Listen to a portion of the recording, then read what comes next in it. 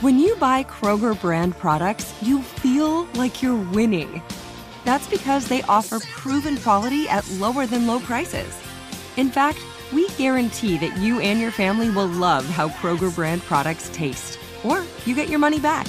So next time you're shopping for the family, look for delicious Kroger brand products, because they'll make you all feel like you're winning. Shop now, in-store, or online. Kroger, fresh for everyone.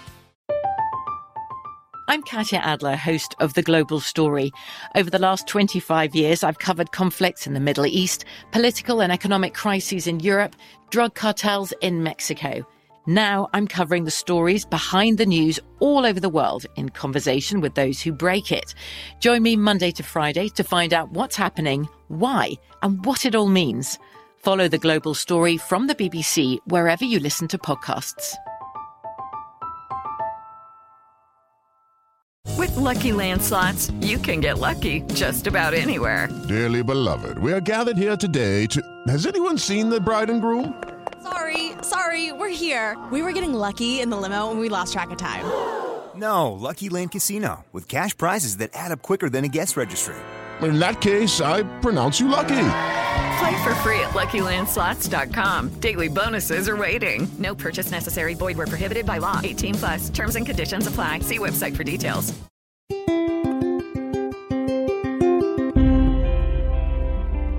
On this episode of Newt's World, America was once the world's dream factory. We turned imagination into reality, from curing polio to landing on the moon to creating the internet. And we were confident that more wonders lay just over the horizon.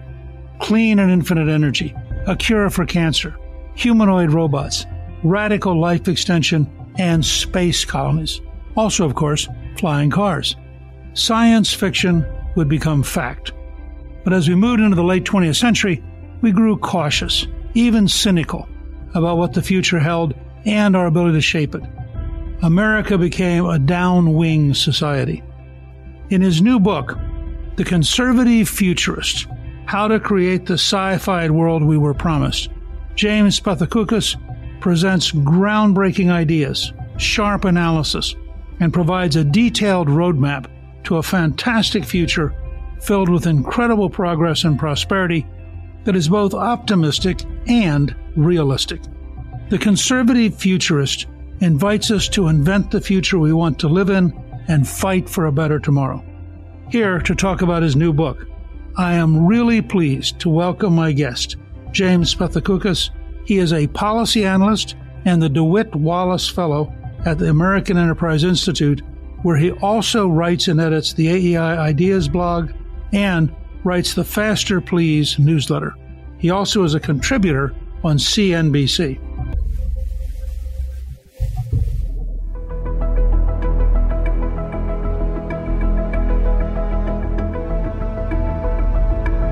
James, welcome, and thank you for joining me in Newt's World.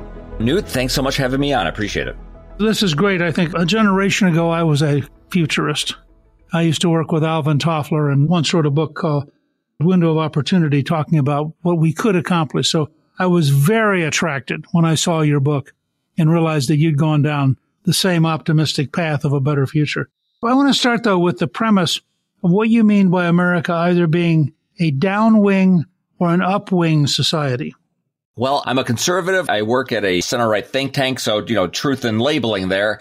I'm a conservative. I think I'm also something else. I think we call myself an upwing conservative. I think you can be an upwing liberal. But it's simply the belief that we have it in our power to create the tools that will help us create a healthier world, a wealthier world, and solve big problems. That we can do that, and that we have the wisdom and agency to do that, and we should do that. Versus, I think, what I would call downwing, which is people who say, you know what, better safe than sorry. We shouldn't take risks. We'll probably only mess it up, and those tools will probably end up causing problems, whether it's AI or nuclear power. So I think that fundamental belief, this book isn't about creating utopia, but creating a better world.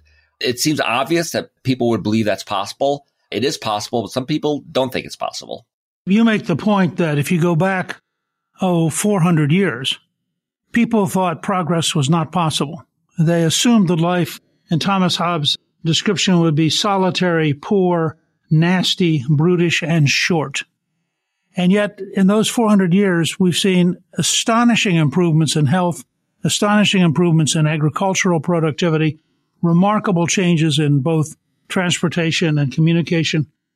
And in a way, we ought to look at the last couple hundred years as a validation of your concept. Why do you think it's so hard to get people to understand that, in fact, we're on an upswing as a long-term culture and things ought to be getting continuously better?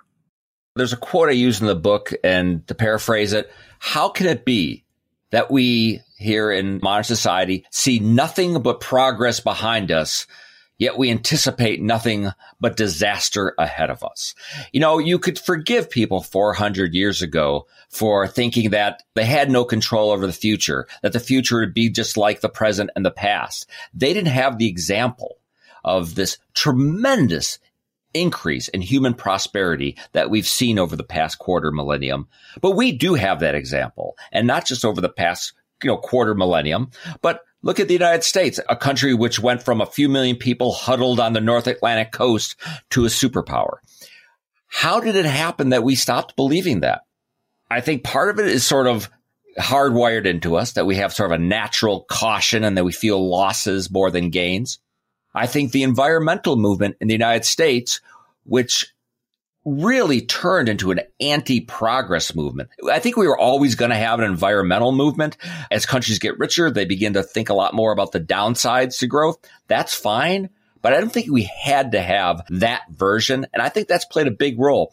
The kind of pessimism we've seen from the environmental movement, which turned into regulations and helping kill nuclear power, has, I think, infected the culture, including Hollywood, so that kids today, if they're concerned about climate change, they assume, well, there's nothing we can do about it. And we probably have to give up the notion of an abundant future. We probably have to live worse than our parents. I mean, that's just one example. And you mentioned the culture. Part of this isn't just different policies, but a different culture that embraces tomorrow as a tomorrow of possibility, not utter doom. Well, you talk about possibilities, and I agree with you entirely. But I'm fascinated because one of the people that you use as an example of a conservative futurist is Walt Disney, who was truly remarkable. I remember once there was a Reader's Digest piece about Disney right after he'd opened Disneyland, and he said, "I must be pretty successful. I'm now $7 million in debt." And that was back when $7 million was big money. But why do you pick Disney, and what do you draw out of his career? Well, the first conservative futurist I mentioned is indeed Walt Disney, who certainly was an optimist. I mean, starting, full-length cartoon films and amusement parks. His brother Roy advised him against doing both, saw them as going to be utter financial catastrophes. So he certainly was an optimist. He was a capitalist. He was also an optimist about not just his future, but humanity's future. He thought that the Tomorrowland theme land and Disneyland, that he had to get that right. That was almost the most important part of Disneyland. He had these plans to create a city of the future in Florida, which is now there called Epcot Center. But his vision was really like a real functioning city using the latest technology. It would be under a bubble. He was a conservative, a capitalist, voted for Barry Goldwater, certainly a futurist. But in the end, as my true model, I picked a different futurist, which was Herman Kahn, who was a nuclear war theorist in the 60s, but became, by the 70s, a real sunny purveyor of the power of techno-capitalism to make a better world. He may be one of the last, upwing optimistic futurists, because then the environmentalists took over the futurist profession, and it became, rather than these futurists giving us a vision of what was possible, they began giving us visions, really nightmarish visions of climate change and overpopulation and so forth. I happen to be involved. I taught in the Second Earth Day, and I was the coordinator of environmental studies at one point at West Georgia College. When you go back and you look at all of the great dire catastrophic warnings, not a single one of them was accurate. Not one. I mean, you go back and you read the famous 1975 book on the population time bomb, in which the Stanford professor suggested that Britain would be starving by 2000. Totally false. But of course, he's tenured and revered, and on the left, nobody has actually thought about the fact that it didn't happen. You look at Al Gore's warnings about New York drowning as the glaciers melt, and While New York has problems, drowning isn't one of them. But it doesn't count. I mean, again and again, this left-wing catastrophism turns out not to be true. No accountability. Well, it seems to have a deep, almost religious overtone that belief matters more than fact, and that sincerity matters more than reality. As long as your heart is in the right left-wing place, the fact that your head makes no sense doesn't matter. I mean, it's very strange. There's an imperviousness to reality that pervades, and I didn't really go into this book, wanting to, make it about how environmentalists are bad, because certainly we needed cleaner air and we needed to get let out of gasoline. But there's been an unwillingness to update their beliefs. That's the catastrophe. Those predictions have failed catastrophically. There was just on Apple TV Plus a huge, big budget miniseries, Meryl Streep, all the big stars about climate change and how it's going to get worse every decade. There was nothing in all these episodes with all the big budget about the possibility maybe what we really have is a clean energy problem, and maybe nuclear would be part of that solution. Nuclear was never even mentioned. For them, it's always 1973 or it's always 1979 when we had 3 Mile Island and where nobody died. But yet switching from nuclear to dirtier forms of energy in that region actually did hurt children and infants, and there's studies that back that up. There's no updating. There's no updating of those catastrophic beliefs. And Paul Ehrlich, who you just mentioned, he has a new book out. They did a big thing on him on 60 Minutes. Total kid glove treatment. To go to a more fun part of this, after Disney, you pick up on a 1962 cartoon series, The Jetsons, which I remember fondly, and you suggested it's the most influential futurist work of the 20th century. Why did you pick The Jetsons, and why do you think The Jetsons were so influential? It's a cartoon series that was only on for one season. Yet that is sort of the go-to sort of media analogy for optimism. And it was a world of flying cars and robots doing all the drudgery and super high skyscrapers. And what was interesting is the people who made that television show did not think they were engaging in pure science fantasy. They thought like that legitimately a version of that was what we would have by now, that's what scientists and technologists were telling them. And to this day, who took my flying car, it remains like a catchphrase. And that wasn't a show of fantasy. We should already have computers and AI doing more of our work. We should already really could have radically different transportation systems. And if you would do that show right now today, it would be a show about problems, about how technology makes life worse. The robot would probably end up killing the family or something. It would be a complete disaster. You probably couldn't do that today. And that's part of the problem, is that if you cannot imagine a better future, then you're not going to, as a society, accept the disruption that is part of economic growth and technological progress.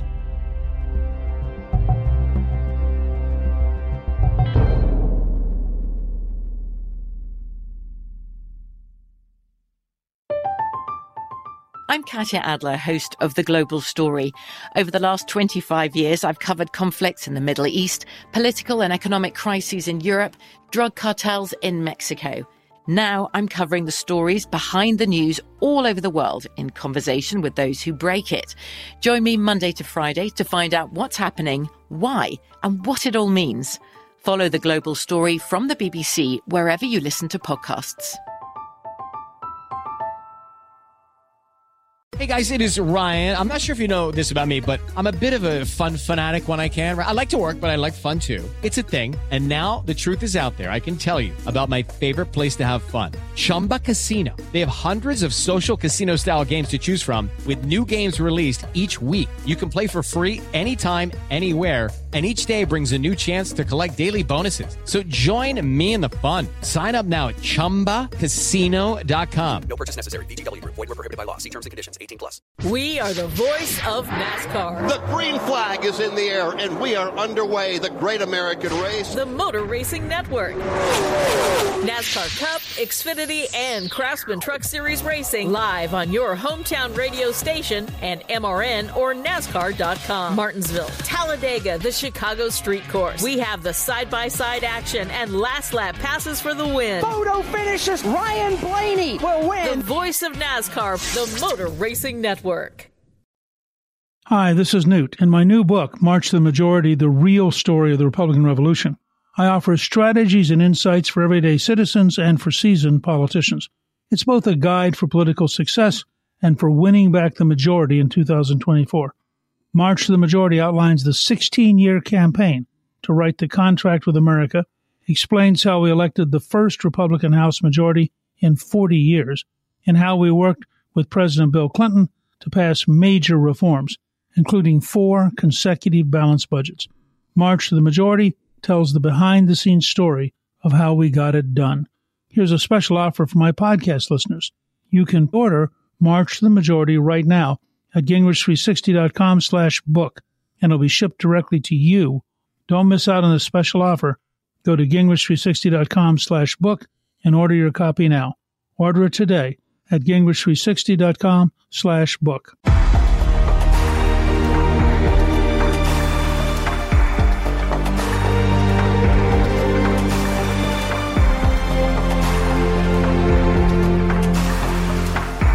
I used to say that we lived in a cycle where if Thomas Edison invented the electric light, it would have been reported in the news as the candle-making industry was threatened today.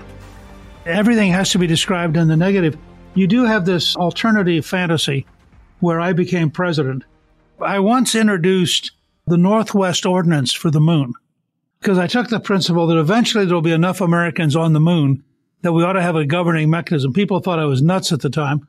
Luckily, Elon Musk thought it actually makes sense, and he's trying to develop rockets cheap enough that I suspect within a decade we will be on the moon in significant numbers, and within another decade we'll be on Mars in significant numbers. Talk a little bit about this whole notion of what it would have been like to have had a conservative future, not Newt Gingrich, but a conservative future reformist who reasserted the enormous opportunities that technology are creating. I think had we had that attitude 50 years ago, I think if we had an opportunity to once again embrace that attitude in the 1990s during periods of rapid economic growth, I think we would have looked around and said, what are the barriers preventing us from rapid progress? The kind of progress that at a minimum will make us richer as a society, both individually and as a country that can do more things. What are the barriers that prevent us from becoming a multiplanetary civilization, which not only will help make sure in case something bad happens to the Earth, but there are tremendous resources out there that we can use. We also don't know what kinds of medicines you could create in zero gravity, for instance. We would look around and we would look for the barriers. We would say, are there environmental regulations that are making it super hard to build in the real world, whether it's a reactor or a high-speed rail or even a highway or even a bridge? We would look for those regulations. We would think, are we spending enough as a country on basic science research? Something across the spectrum, people agree on. I would like to spend like we did during the space age at those kinds of levels, again, on the science research that drives technology, that drives economic growth. And so rather than only right now do we see the beginnings of genetic cures for cancer or Alzheimer's or AI that can help accelerate progress or be able to get to orbit very quickly and cheaply through SpaceX. We already have that, and we would be on the next stage of using those technologies to create a better world. One of the things that Elon Musk has done, a project which Congressman Bob Walker and I launched in the late 80s, when we actually passed an additional, I think, $400 million for NASA to try to develop a reusable rocket, which they did with Lockheed Martin, which failed totally. And it took another 20 years for Musk to come along and invent the reusable rocket. But he's actually lowering the cost, I think, by a factor of 10 in terms of being able to put things into space. And I think with the development of Starship, when it finally works, which I suspect will take another year or so, the fact that there's, I think, 36 rockets combined into one vehicle, the largest heavy lift vehicle in history, that will be reusable and will reduce the cost of heavy lift and of taking hundreds of people into space in a way that will revolutionize, just as, in a sense, the cell phone and the internet and the laptop have revolutionized information flow. I think Musk is on the edge of revolutionizing our ability to move physically. Presently, somebody will figure out that you can actually take that rocket, put it up into a low Earth orbit, come back down, and get from, say, New York to Tokyo in about 25 minutes. And that will be a different revolution. I think if there's one like sort of emerging technology that people, I think is kind of sneaking up on people, it's really the decline in space costs, thanks to SpaceX, partially through just a more efficient way of building rockets, and then the reusability factor. Right. Not only will make it far easier, cheaper to get big payloads into orbit and to the moon, but really holds a promise for very rapid intercontinental travel, where, again, which is what people were talking about, back to the Jetsons. In the Jetsons, you could get across the world in 90 minutes. Like, finally, a half a century later, that might actually be possible. And I would assume that over the next decade, there will be multiple space platforms. Again, a real revolution. And at the exact time, back in 2012, when you were talking about, the moon and making it a colony and people were raising an eyebrow, they shouldn't have been, because the foundations for that kind of future were already in motion, and we're finally seeing the fruition now here in 2023. It was interesting to me at the time. I was surprised the reaction of my competitors, I think what you would call downwing. They ridiculed the idea of space. And snarky, right. Yeah. And I look back on it, and it's part of that whole notion. But I want to go to this because I think it's interesting that you've this use of upwing and downwing.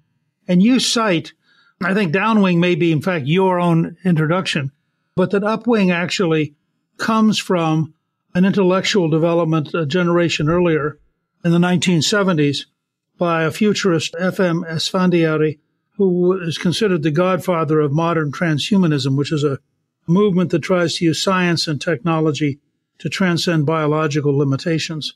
I guess at one level, since I have artificial retinas that were put in when I had cataracts, I'm sort of a modest example of that kind of behavior. How did you come up with upwing and downwing, which I think is actually very helpful and broader than ideology? I didn't invent those terms, but I've certainly sort of repurposed them. My goal here is not to reach a point where I have infinite life and I upload my brain to a computer. My goals are far more modest. My goals are living longer and healthier, and being able to solve big problems and making humanity more resilient.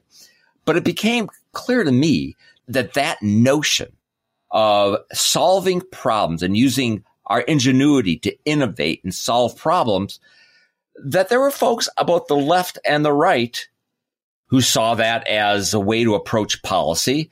And there are certainly people on the left and the right who don't view that, who only see the downsides, who don't like Silicon Valley either because they're too weird or they're too rich and are just against them. And that is not how we got here.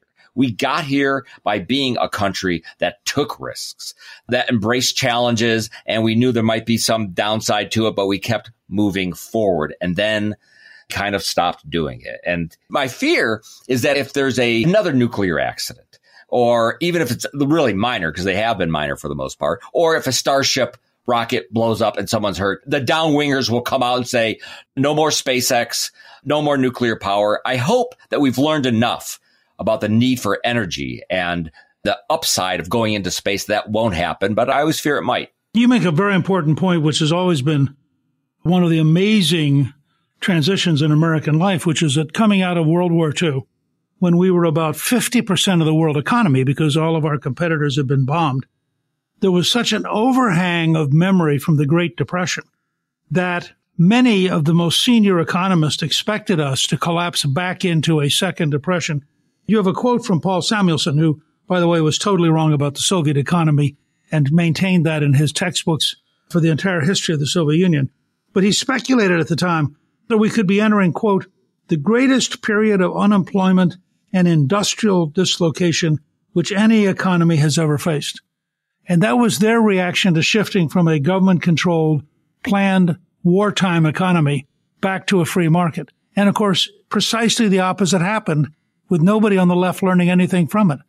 But doesn't it surprise you, looking back, that in 1945, the great fear was a second depression, and yet what came out of it was a very long cycle of innovation, development, prosperity, people getting better, having better incomes, better houses, better kitchen utensils, you name it. When you look back, I mean, isn't that sort of almost an odd cultural phenomenon? It is a phenomenon that we actually then saw repeated in the early 90s. That people think of the 90s, they think of, the boom, and it's the last great decade in, American history, and wages were rising, unemployment's low, brand new technologies, America at its peak. But in the early 90s, there was just the exact opposite, because, there was a recession in the early 90s, and there was plenty of pessimism from Washington, Wall Street, economists that maybe the Reagan Revolution didn't really work, and we've had this recession, and we need to accept a period of slow growth. And at the exact point where they had that feeling, technology started popping again, and productivity started booming again. And here we are right now with, there's still a lot of pessimism. You have folks on the left talk about late capitalism, that these are the final days of capitalism before we transfer to something else, probably socialism.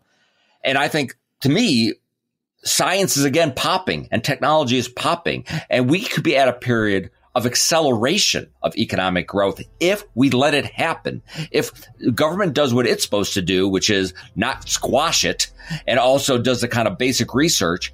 And if we let these amazing new companies do their thing, to embrace caution at this point, when I think we really could be at a transformational moment.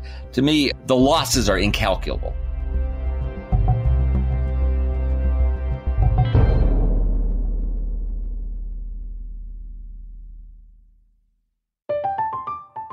I'm Katya Adler, host of The Global Story. Over the last 25 years, I've covered conflicts in the Middle East, political and economic crises in Europe, drug cartels in Mexico. Now I'm covering the stories behind the news all over the world in conversation with those who break it. Join me Monday to Friday to find out what's happening, why, and what it all means. Follow The Global Story from the BBC wherever you listen to podcasts. We are the voice of NASCAR. The green flag is in the air, and we are underway. The Great American Race. The Motor Racing Network. NASCAR Cup, Xfinity, and Craftsman Truck Series Racing live on your hometown radio station and MRN or NASCAR.com. Martinsville, Talladega, the Chicago Street Course. We have the side-by-side action and last lap passes for the win. Photo finishes. Ryan Blaney will win. The voice of NASCAR, the Motor Racing Network. Xumo Play is your destination for endless entertainment. With a diverse lineup of 350 plus live channels, movies, and full TV series, you'll easily find something to watch right away. And the best part? It's all free. Love music? Get lost in the 90s with iHeart 90s, dance away with hip-hop beats, and more on the iHeartRadio music channels. No logins, no signups, no accounts, no hassle. So what are you waiting for? Start streaming at play.xumo.com or download from the app and Google Play stores today. All you can stream with Xumo Play.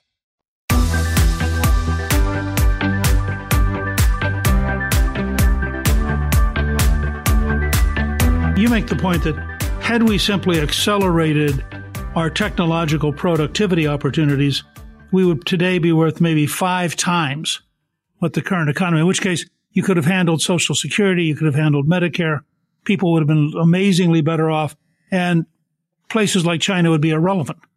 Because the fact is we would simply be so gigantic by comparison.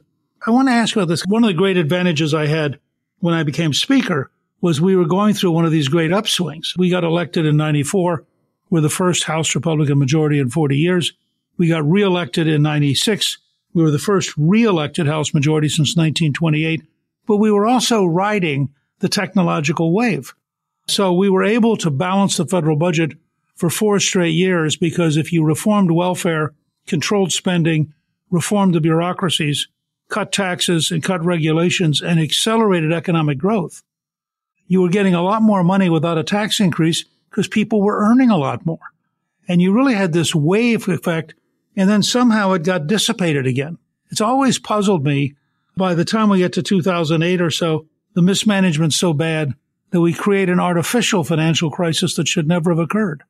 I like going back to the 90s, not just because I personally remember that as a boom time, but I think it provides a lot of examples because for most people, it might be of a certain age. It might be the last time where they really think about the economy absolutely firing on all cylinders.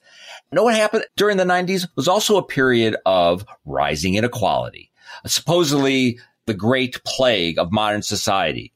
But back then, I don't remember people talking about late capitalism or Occupy Wall Street or any of that stuff, because even though we had more inequality in the 90s, all the boats were rising because growth was so rapid across income classes that no one really cared if that person over there, maybe their income was rising faster because that prosperity was palpable in their lives.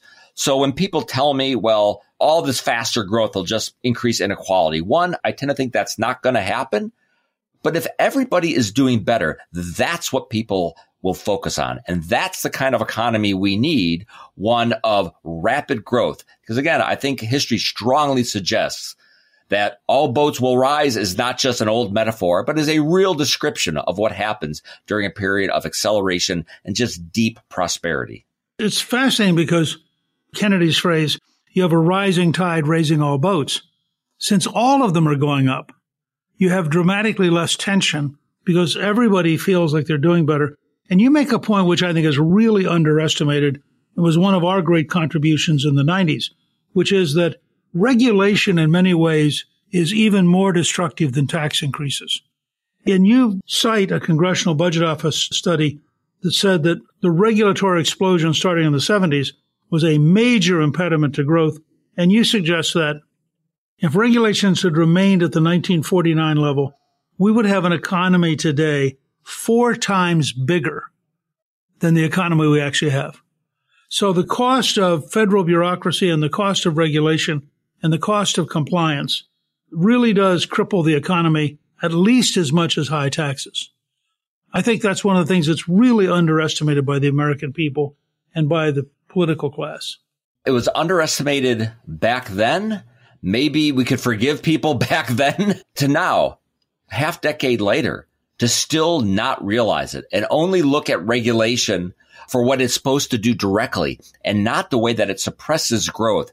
And I think importantly, even makes innovations impossible. If you cannot build a reactor or SpaceX, those benefits are completely cut off. So I think as a conservative, I think you're right. I focus a lot on taxes over the years. We got the tax code at a better shape under President Trump. President Biden's trying to reverse some of that.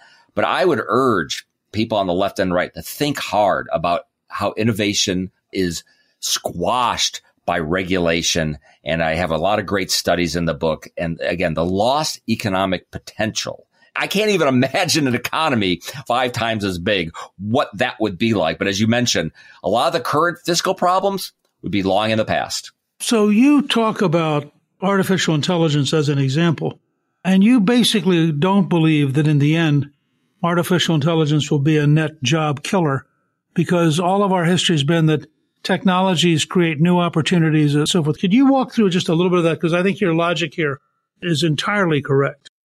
I think as a baseline should be that a new technology, while it may be disruptive in that it will make some jobs obsolete and change even what people do in their existing jobs, the baseline should be that the net gain will be more jobs, because that has been the history for 250 years. So to immediately jump to saying that this time is different is wrong. And you have to sort of break down what people mean by it's going to change jobs. It will automate some things we do.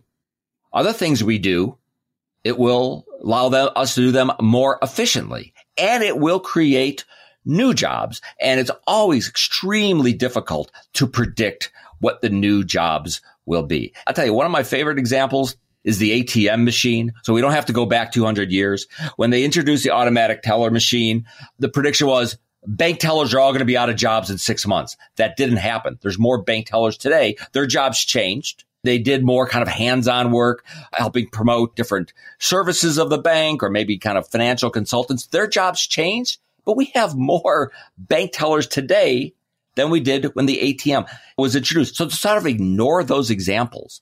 And one of the things that makes me super excited is that AI can also not just boost productivity, boost scientific productivity to really help us create these next great breakthroughs to drive the economy and make our lives, hopefully, again, healthier and wealthier. And to squash that now in the early days, as some would do, that would be a catastrophic mistake. I had several relatives who actually worked for the telephone company as operators, and that the rise of automated telephones you would have thought would have led to massive unemployment, but they all ended up getting better jobs doing other things. There wasn't some radical increase in unemployment because the efficiency, the effectiveness of the whole economy was transformed by the rise of automated telephone systems. It's the same story over and over. That is a great example. Another good one, when they first started using computer graphics in movies for special effects, the prediction was all the people who did special effects sort of the physical way, making small models, they would all be out of a job. Well, guess what? We have more people in the special effects business now than we did when they started entering into movies in the late 1980s because people learned new skills, new jobs were created, and this is really important. It became cheaper to do special effects, so more movies use them. There's a demand component that if a service becomes cheaper, more people can take advantage of it. And with AI, every business very soon will be able to make very fancy and sophisticated looking computer generated advertisements for their companies. At the high end, Nike will still do it themselves and use pros, but even very small businesses will be able to do it. The fact that we continue to not look at the potential upside is just astounding. We have to learn not to do that and have a little more confidence in what tomorrow can bring. Well, that's why I think your book is so important. I think you create both a historic framework for optimism and a way of thinking that could, in fact, liberate the American economy and move us to a whole new conversation about how to accelerate an improving and growing and larger American system rather than how to sit around worrying and expecting the decay. I have to tell you, as somebody who wrote Window of Opportunity way back in 1984, arguing a similar belief that you could do dramatically better things than we were doing, I'm really glad that you've reopened the conversation. And I want to thank you for joining me. I think your new book is great. I want to encourage all of our listeners to get a copy of The Conservative Futurist. And I think we do need to believe in progress and in taking chances to create a better future, not just for you and me, but for our children and grandchildren and the generations that come after. So, James, thank you for bringing us this positive, optimistic vision of the future. It has been a pleasure and an honor. Thanks for having me on.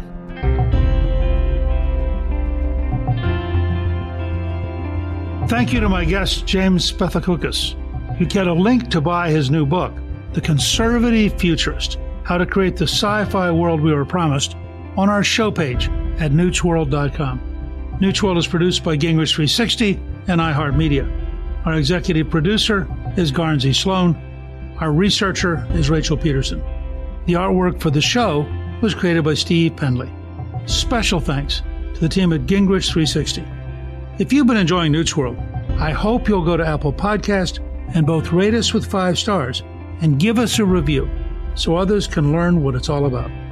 Right now, listeners of Newt's World can sign up for my 3 free weekly columns at gingrich360.com/newsletter. I'm Newt Gingrich. This is Newt's World.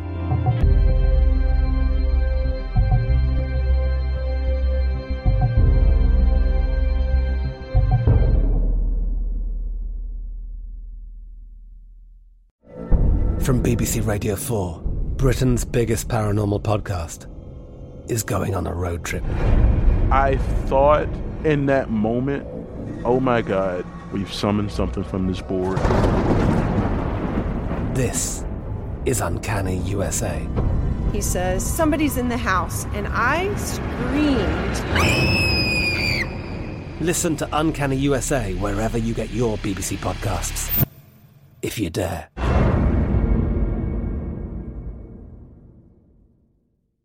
We are the voice of NASCAR. The green flag is in the air, and we are underway. The Great American Race. The Motor Racing Network.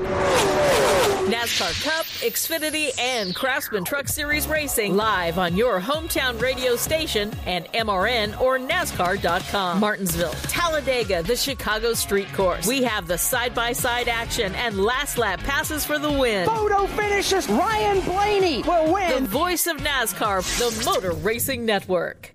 Xumo Play is your destination for endless entertainment. With a diverse lineup of 350 plus live channels, movies, and full TV series, you'll easily find something to watch right away. And the best part? It's all free. Love music? Get lost in the 90s with iHeart 90s, dance away with hip-hop beats, and more on the iHeartRadio music channels. No logins, no signups, no accounts, no hassle. So what are you waiting for? Start streaming at play.xumo.com or download from the app and Google Play stores today. All you can stream with Xumo Play.